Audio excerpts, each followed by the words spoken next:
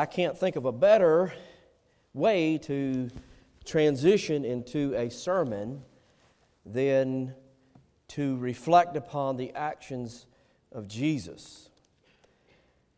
We have spent the last few weeks getting acquainted with the book of Acts, particularly the Acts of the Apostles, and what the Lord was beginning to stir amongst the early church. We try to understand the reasons behind their actions thus far, and why is it that disciples were doing the things that they were doing, and why were they acting in this way as we see them in Scripture. As I just mentioned, it's good to be able to reflect upon the actions of Jesus, because some of the reason the apostles were so changed was because Jesus did walk on the water. Jesus did calm the sea. He did prove to be the one born for our salvation. He did bring freedom from the chains of sin that binds us. He is the rock. He is the Redeemer. There is power in the name of Jesus. But the reason there is power in the name of Jesus is because all that is associated with Jesus, namely His perfect, sinless life, His vicarious death on the cross, and His glorious and powerful resurrection. Yes, Jesus. That is the motive. That is the fuel behind the Acts of the Apostles. So today we're going to be looking at a piece of discourse in the Acts that is corollary to Peter's sermon to those in the upper room and for all of those who would hear him preach. The first sermon that is preached after Pentecost yields powerful, Spirit-driven, Christ-centered or Christocentric results. So, if you will, I will invite you in a moment to stand with me as we read from Acts chapter 2, beginning at verse 14. Now, take this into account. I will be reading from verse 14 through verse 41. Some of these verses I will expound upon more than others. And if you feel that you need to sit down in the middle of this reading, feel free to do that. I will not be offended one bit, but I will ask for the corpus of the church, the body of Christ, to stand as we read, beginning at verse 14, with the sermon that is entitled, "And It Shall Come to Pass." Verse 14, Peter, standing with the 11, lifted up his voice and addressed them.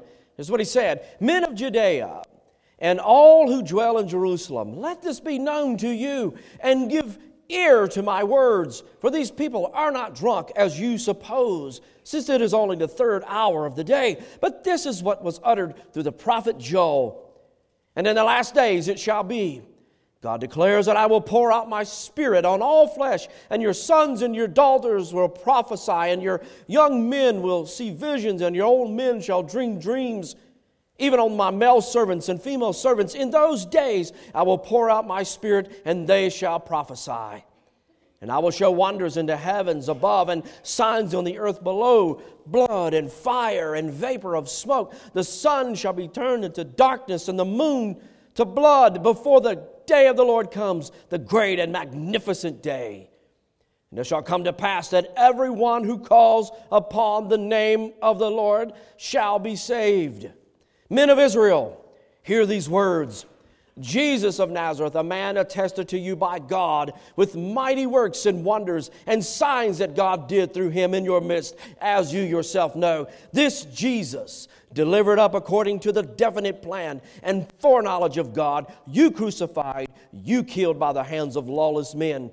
God raised him up, loosing the pangs of death, because it was not possible for him to be held by it.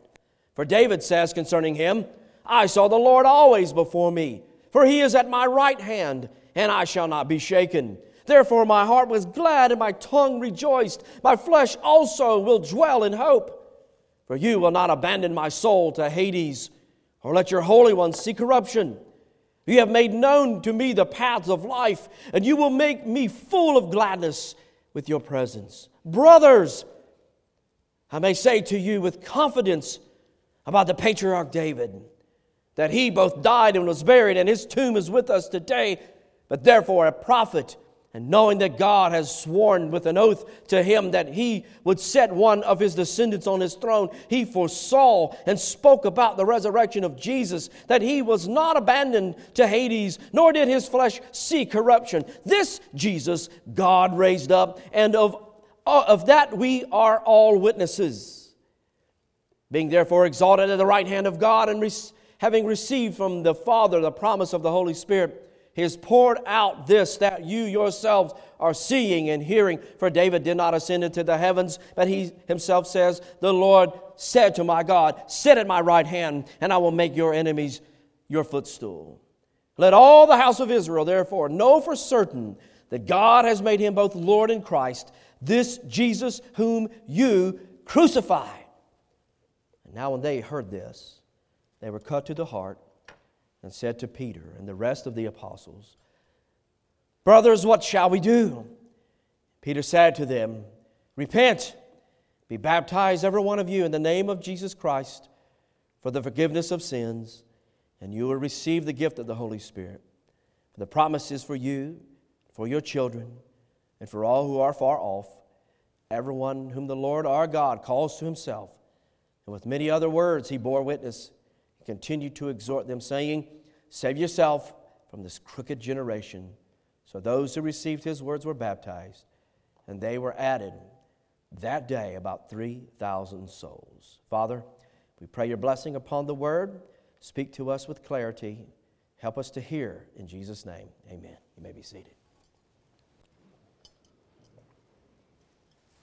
A lot of verses to cover.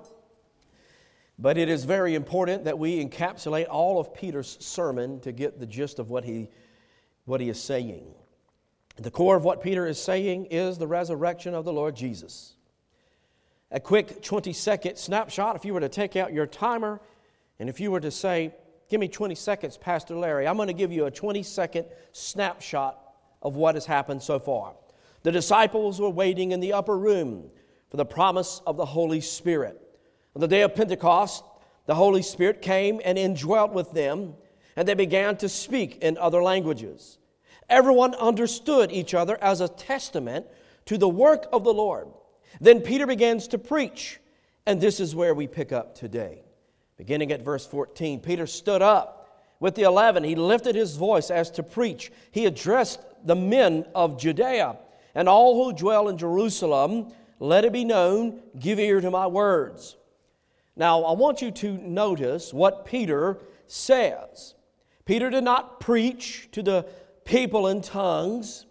He didn't preach in different languages.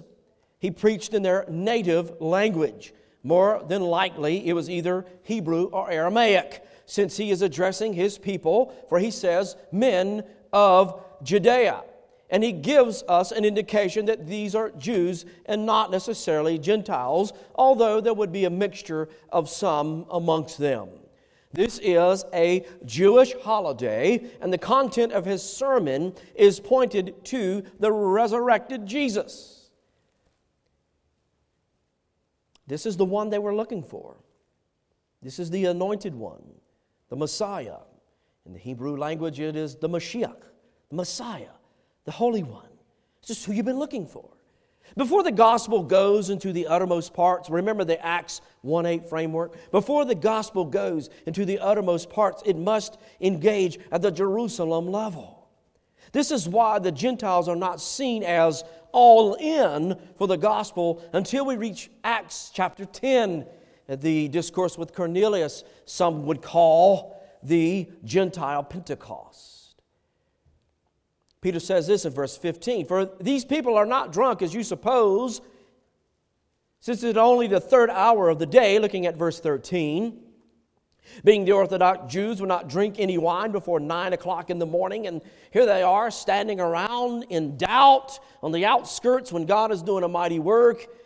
And by the way, there is always somebody standing on the outskirts doubting when God is working. And we would sometimes call these folks unregenerate. Either unregenerate or immature in their faith. When God is working, those on the outside casting doubt, they're drunk. Listen to them babble. They're drunk with wine. And Peter says, no, they're not. They're not drunk with wine. They're drunk with the Spirit. Because this is what was uttered from the prophet Joel. This is a prophecy being brought to fruition. And Peter recognizes this and expounds from God's Word. He exposits from God's Word. He preaches from God's Word. This is so important. How do people respond to false teaching and accusations? How does the church, how does God's people in Christ, how do we respond to false teaching and false accusation? We expound from the Scriptures, which is exactly what Peter does here. He pulls from the book of Joel, saying that this has come to pass, and we have seen this. Joel is amongst what is called the minor prophets. Some call Joel amongst the book of the 12. Calling Joel a minor prophet does not mean that his words are of less value. It doesn't mean that Joel was a smaller a prophet, calling him minor. His message was just as powerful as Isaiah or Jeremiah or any other prophet in the Bible. Just means that he might have not been well known as Isaiah or Jeremiah or well spread as the others might be. But his message was just as powerful as Isaiah, Jeremiah, Daniel, Moses, because it's God's Word. And so, as the message before us today is, and it shall come to pass, there's a couple things I want to demonstrate by using these verses on what will come to pass. Number one, it shall come to pass in the last days, the Holy Spirit reveals. You might use the term revelation, giving an understanding of what is revealed in God's Word. Not new revelation, but understanding of revelation. What are the last days, as Peter will say here in just a moment? The last days. These people gathering in this upper room were seeing Babel, the Tower of Babel undone. That those that were once scattered are now brought in, and now they are thrust into the era of history, the era of history known as the last days. And we have been living in the last days since Pentecost. And how do we know this? Peter literally mentions last days as saying, when the Spirit is poured upon His people, we are in the last days. Listen to what he says. In the last days it shall be. God declares that I will pour out my Spirit on all flesh. Has that happened at Pentecost? Yes.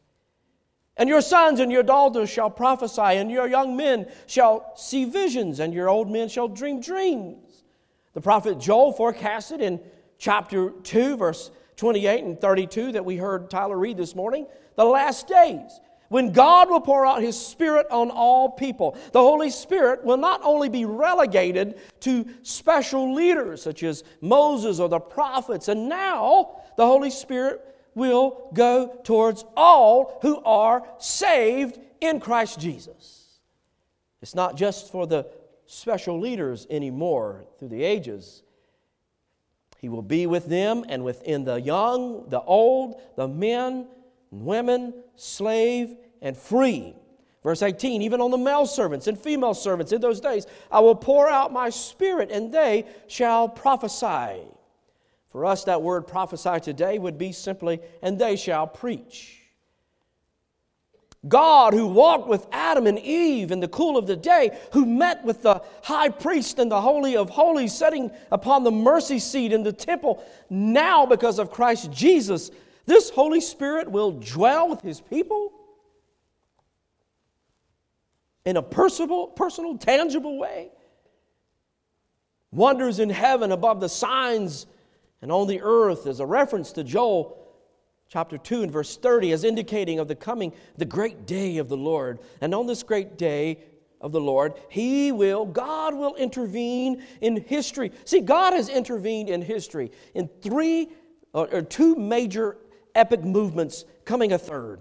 The birth of the Lord Jesus, the resurrection of the Lord Jesus, and to come the coming of the Lord Jesus, and this great day when God will once again intervene in human history, enacting lasting eternal judgment at the same time. the total redemption of His people who are in Christ Jesus, who will receive a glorified body.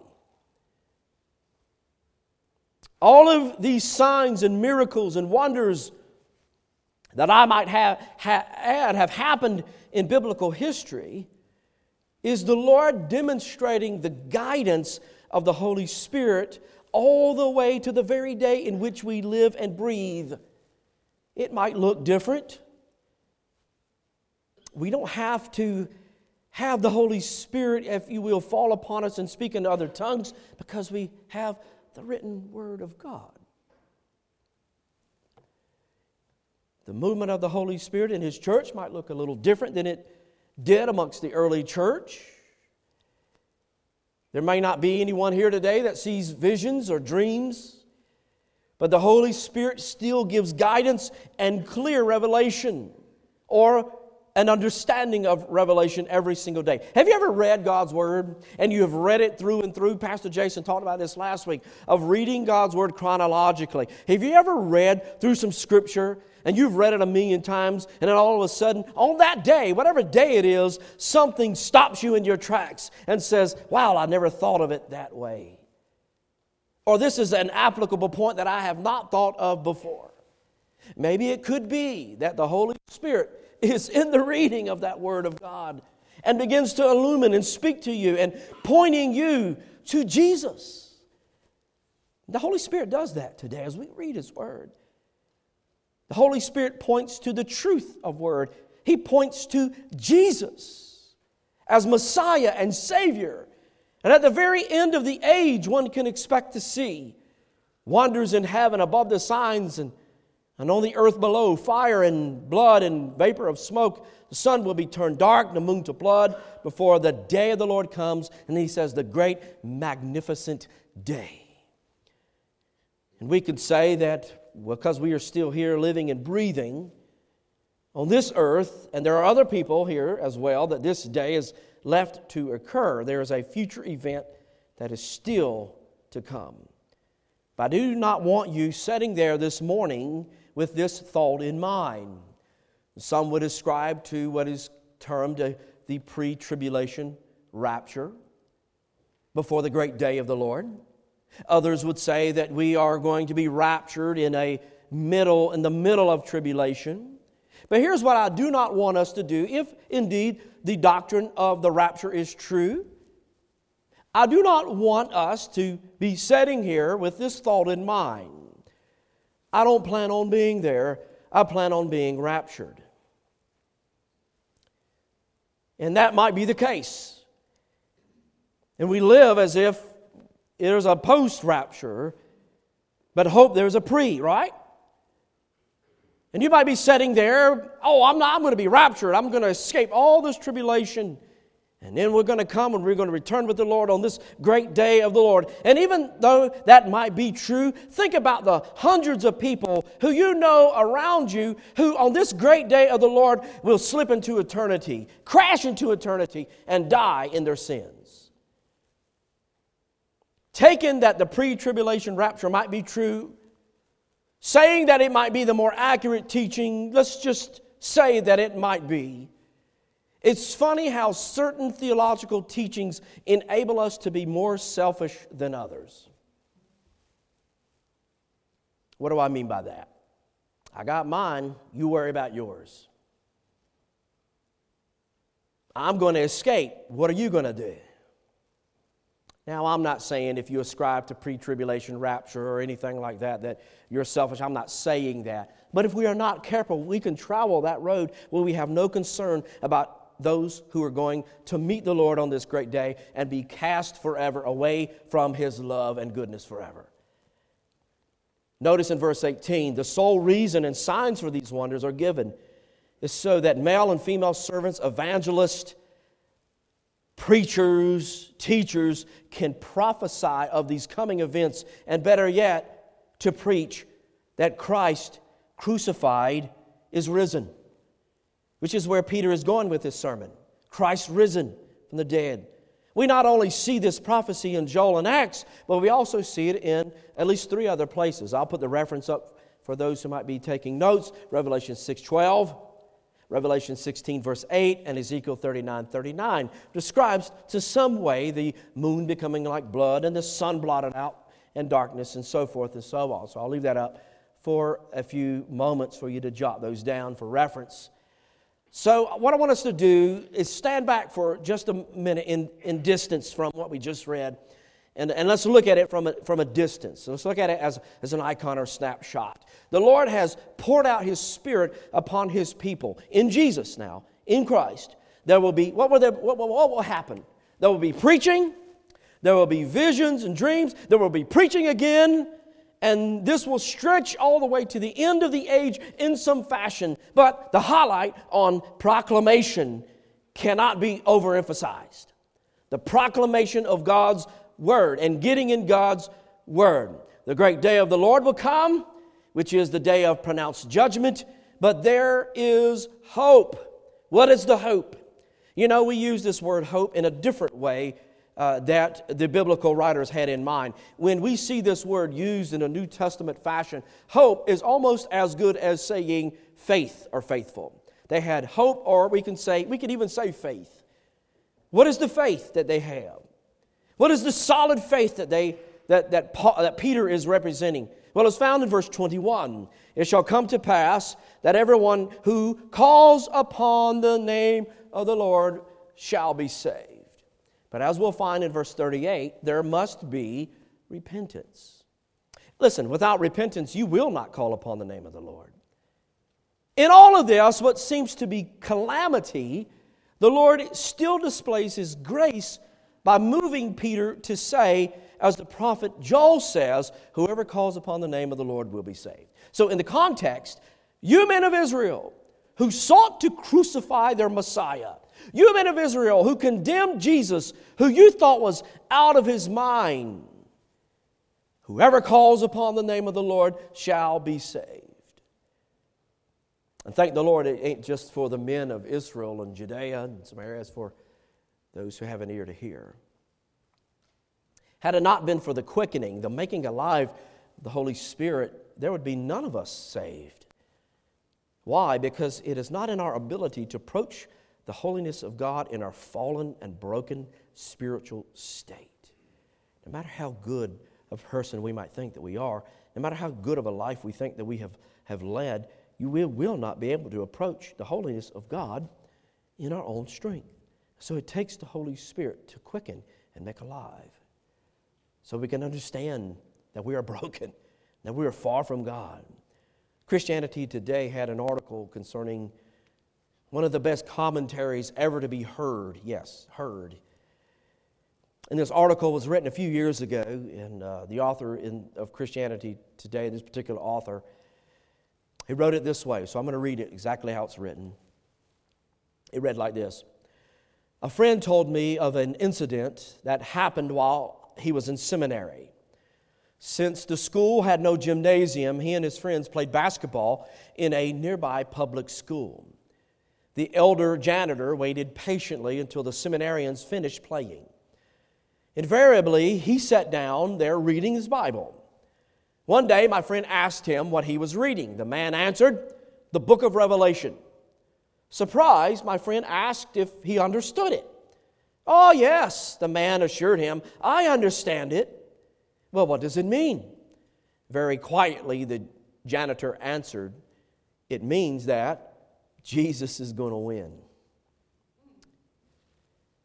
That is the best commentary I have ever heard on the book of Revelation, that Jesus is going to win. And that is the biblical mindset. Coming from Peter, coming from Joel, coming from the prophets, coming from the evangelists.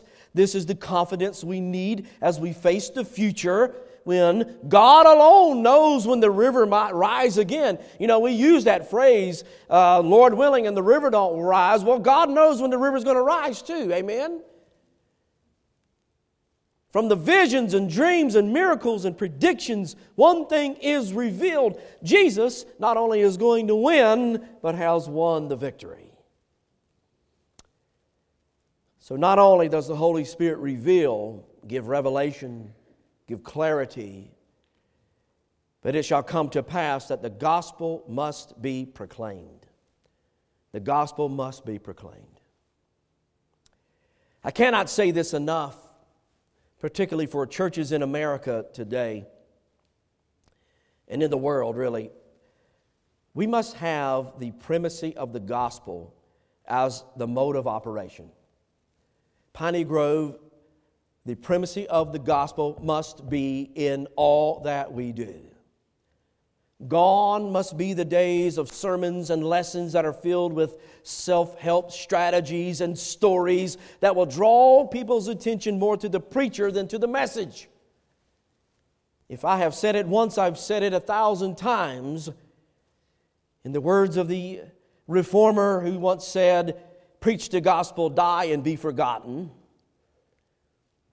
The gospel must be central. But I want you to notice the urgency in Peter's message. Peter has had the Holy Spirit engraft and indwell him, and he has got to preach. Okay, there is a message. Peter has a message. He is much like Jeremiah, the prophet, who said, "There is in my heart, there's a burning fire that is shut up in my bones. I am weary, I can't hold it in no more. There's a message I've got for Israel." Peter says, "There is a message I have for you, men of Judea, men of Samaria, men of the uttermost parts. And I'm weary of holding it in. I cannot hold it in any longer." And so Peter begins further in his sermon. He gives 4 proofs that Jesus is Messiah. 4 proofs that Jesus is Messiah. They will stretch from verse 22 to the end of the chapter. And here they are. I will leave it up to you as students of the Bible to line them up in the outline. Number 1, Peter gave the sign that Jesus is Messiah by Jesus, His signs, His wonders, and His resurrection. Secondly, David's prophecy. We read this in verse 25 through 31 in the book of Acts as portrayed in Psalms. Number 3, the testimony of believers or witnesses, those who saw the risen Lord. Corinthians tells us that there was 500 people who saw Jesus alive. So it is the believers or witnesses. And lastly, the presence of the Holy Spirit. What did Jesus say?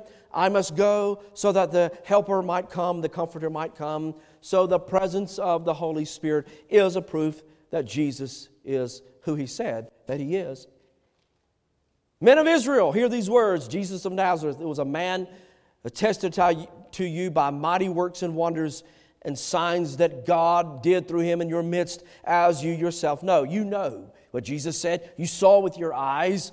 This being the account of miracles that Jesus performed and His resurrection. So He walked on the water, turned water into wine. He healed the deaf. He healed those who couldn't see. He rose a man up off a mat. He rose Lazarus from the dead. He fed 4,000, 5,000. All the miracles that Jesus did, and the resurrection comes and stamps everything as God ordained. This is an act of God. As Lee Strobel, Gary Habermas, these guys who focus on the resurrection would say that the resurrection authenticates all the miracles of Jesus, demonstrating that He was and is indeed God. Verse 23, this Jesus delivered up according to the definite plan and the foreknowledge of God. He said this, "You crucified men of Israel, you crucified men of Judea, you killed Him by the hands of lawless men." 2 things are happening in this verse. The book of Revelation helps us line this up. Revelation 13 and verse 8. "And all who dwell on the earth will worship it," talking of the beast, "but everyone whose name had not been written before the foundation of the world in the book of life of the Lamb who was slain," from the very foundation of the earth as well. The Lamb of God slain from the foundation of the earth. Peter says this is the definite plan of God, the foreknowledge of God, the all-knowing plan of God, that He was going to suffer by the hands of lawless men. Now, these lawless men were supposed to be men of the law of God. They were the high church folk who's supposed to know the law of God, who are supposed to know the law through and accurately interpret the law, and yet their legalism led them to be blind to the work of the living God. Then it says God raised him up, speaking of his resurrection, loosing the pains of death, because it was not possible for him to be held by it. It's just not possible for God incarnate to be held by death. And here lies the proof of the Messiahship, his lordship, his divinity, the resurrection. Jesus proved that he is Messiah by his resurrection, that God raised him up, put an end to the suffering of death, since it was impossible for him to be held by death. Now, the pangs, some of your Bible translate that as P-A-N-G-S, the pangs of death, is sometimes described as a band, a bond of sorts. Death confines people, and they can't break out of this confinement. They are wrapped in this image of a band, and they are slowly pressed in by the pangs of death, the bond of death that prevents them from escaping and produces, to some degree, suffering. Yet Jesus broke free of these bonds to rise triumphantly. I say all that to say this, friends, that the grave is empty. Amen? The grave is empty. The second proof of the testimony following on the trail of the resurrection is the testimony of David, taken from Psalm 16, verse 8 through 11. And this is what Peter says. He's expounding from David, so I will read it as is written through the voice of David from 16 of Psalm, verse 8 through 11.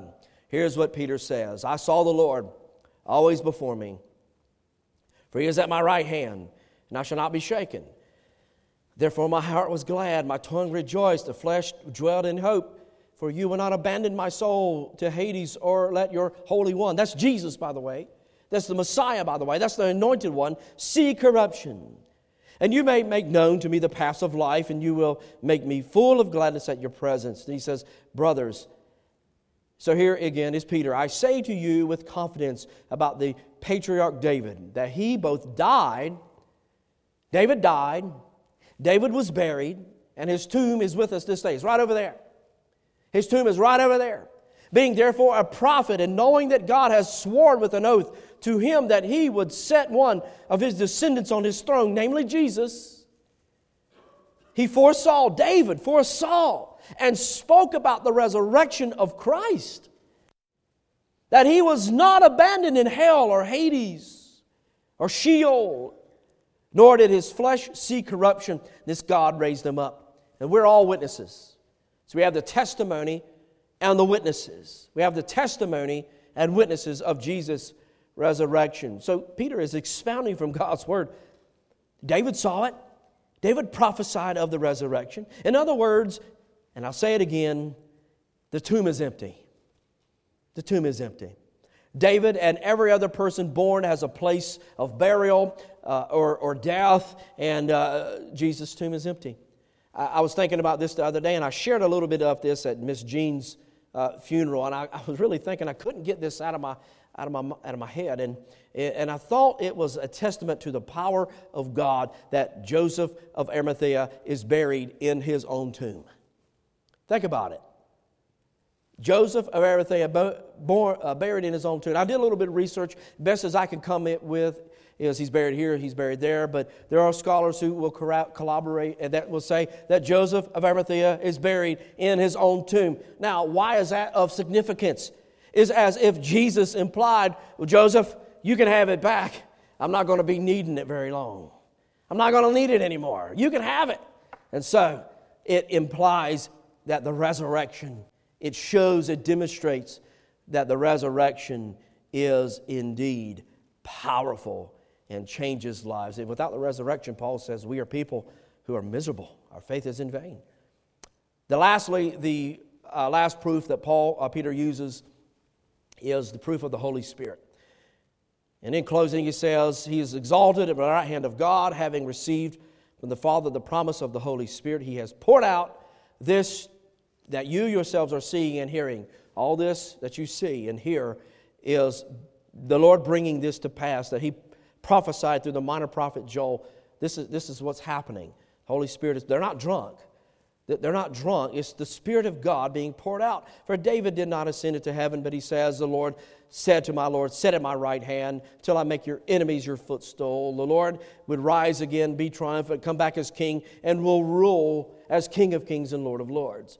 So, that being said, let all the house of Israel therefore know for certain that God has made him both Lord, ruler, king, and Christ, the anointed one. This Christ, the anointed one, whom you crucified, he laid charge at their feet. So here's where the dynamic of preaching comes to bear. And I love this because it shows what happens when the Word of God is rightly divided. Here's where the dynamic of preaching comes to bear. In many sermons that are biblically driven, that are Christ-centered, you have the exposition of the Word, the unction of the Holy Spirit of God, the preaching of God's Word, the Holy Spirit is moving, then you have a response from that Word. Now, that doesn't mean that every Sunday morning or every time God's Word is proclaimed that you have an outpouring on the altar, people laying and lamenting on the altar. It does not mean that. It means when we say the benediction and when we go out these doors, that somewhere, somehow, the Word that you have heard today through the Spirit of God and the Word of God will bring you to a response. You will respond to God's Word. And even if you do not respond, that is a response. And that is the dynamic of the Word. It's not a formula. It's not made up to manipulate people. The one that is centered on the Word of God, that is centered on Christ Jesus. So listen how they respond to the hearing of Jesus as Messiah. Here's how they respond. Now, when they heard it, they heard Peter's preaching, they were cut to the heart and said to Peter and to the rest of the apostles, brothers, what shall we do? Well, I'm glad you asked. For a pastor, for a preacher, for overseer, this is low-hanging fruit. What shall we do? Peter said to them, repent. Circle that, underline that in your Bible. Repent and be baptized, every one of you, in the name of Jesus Christ, for the forgiveness of your sins, and you'll receive the gift of the Holy Spirit. So in that verse, what is highlighted, what is at the peak of this verse, is the word repent. What I would say to you this morning, as we have read Peter's great sermon from Joel, from Psalm 16, is the one word that is expressed in verse 38. If you were to take anything away from this sermon this morning, amongst your notes that you have been taking, the word repent. By the way, the word repent and repentance has been all the way in God's Word since the fall of man. God has always expected humankind to repent of their sins and follow Him wholeheartedly. Before we unpack the word, let's back up against what was expressed thus far. Peter begins to preach to his fellow Jews, and the last days are upon them. Because of the work of the Holy Spirit authenticating this work of God, through dreams and visions and preaching would happen, salvation would happen. The Holy Spirit is now here because Jesus was crucified by the hands of lawless people. He was put in the tomb of a rich man, and the grave couldn't keep Him enclosed. Jesus rose again from the grave, and many, many people saw Him alive. And that is why you see all of this happening here. And people heard this truth. They heard the truth. They were convicted of their own sinfulness and their blindness, and they repented. Okay? Leads us all up to this word. And all of this, 14 through verse 41, repentance. Repent, he says. Some people don't like that word, I can tell. But the key word from verse 38 is repent. The word repent is the word metanoia, the Greek, that means to change your mind, to change your life. It means turn around and you do it now. When God's Word gets a hold of you and you say, look, I can't go any further, I got to repent, it means that you ask for forgiveness, you repent, you do a 180, you run away from what you were doing, and you run towards the Savior Jesus. Turn around And the urgency is there to do it now. You crucified this Jesus. Now he must rule in your heart as Christ and Lord. In other words, because of the power of the gospel and the conviction of the Holy Spirit, we turn around, we march away from sinfulness, and we march with Jesus for the rest of our lives. Because of this repentance, they followed in baptism. Okay, notice the two are not intertwined. It is repentance. That is why we baptize in believers' baptism, that they repented of their sin. That is first and foremost. It is not commingled. They followed in obedience to what Jesus said. Now we'll be baptized in an open profession and public proclamation. Repentance, salvation followed in baptism. So let's close. For the promise is for you and for your children and for all who are far off, everyone who the Lord calls to himself. If there ever is a verse about election, this is a proof text. God calls people to himself. We do not walk freely to God in our own volition and our own power. And with many other words, he bore witness and continues to exhort them, saying, save yourself from this crooked generation. Okay, it's not a political thing. Okay, it's not get away from your politicians. You don't get away from your presidents and your congressmen. It has nothing to do with politics. It's not saying, yeah, hey, look, we got to worry about a spy balloon above us. Let's shoot it down. None of that junk. Okay? The crooked generation deals with wickedness and a distorted view of who God is. Then he says in closing, for those who received his word, they were baptized, and there were added to the church 3,000 souls. People were saved. 3,000 people were saved, hearing Peter preach from the Old Testament, pointing to Jesus. In the last days, the Holy Spirit reveals. It shall come to pass that the Holy Spirit will reveal and continues to illumine our mind and heart to the Word, brings us to a place of repentance. And it shall come to pass that the gospel must be proclaimed in our lives, in our homes, must be proclaimed in all that we do. And not only proclaimed, but there is a level of obedience to where we live out the gospel in every aspect of our lives. What a powerful sermon this is from Peter, who teaches us to rely on the Holy Spirit, to hear and give word to the gospel.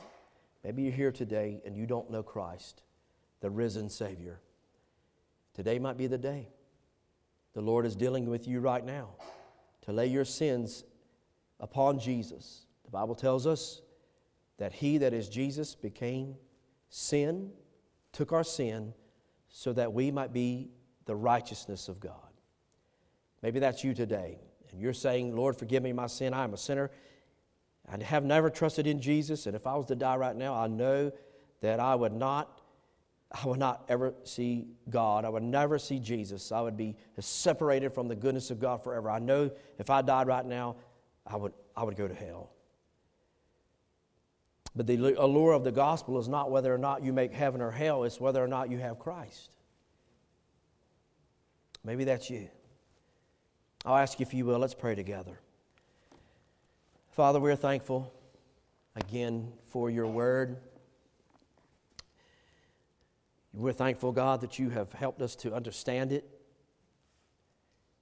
as Peter understood as well as we do, that your Scripture interprets Scripture. And we see this in the voice of Peter in these verses. You have poured your Holy Spirit upon your people so we can understand what we read, so we can be enabled to live it out and to go to share our faith with our neighbors, our friends, those who we know are lost. And yes, we might escape the wrath to come by the rapture, and that might happen, but give us a little more time, Father, in your timing, in fact, to reach out and to share our faith and our testimony. For one who is here today who doesn't know you, God, I pray to come to faith in you. Lord, you have poured your Holy Spirit so that we can understand. And Father, you have made it clear that there must be a proclamation of the gospel. And I pray these things in Jesus' name. Amen.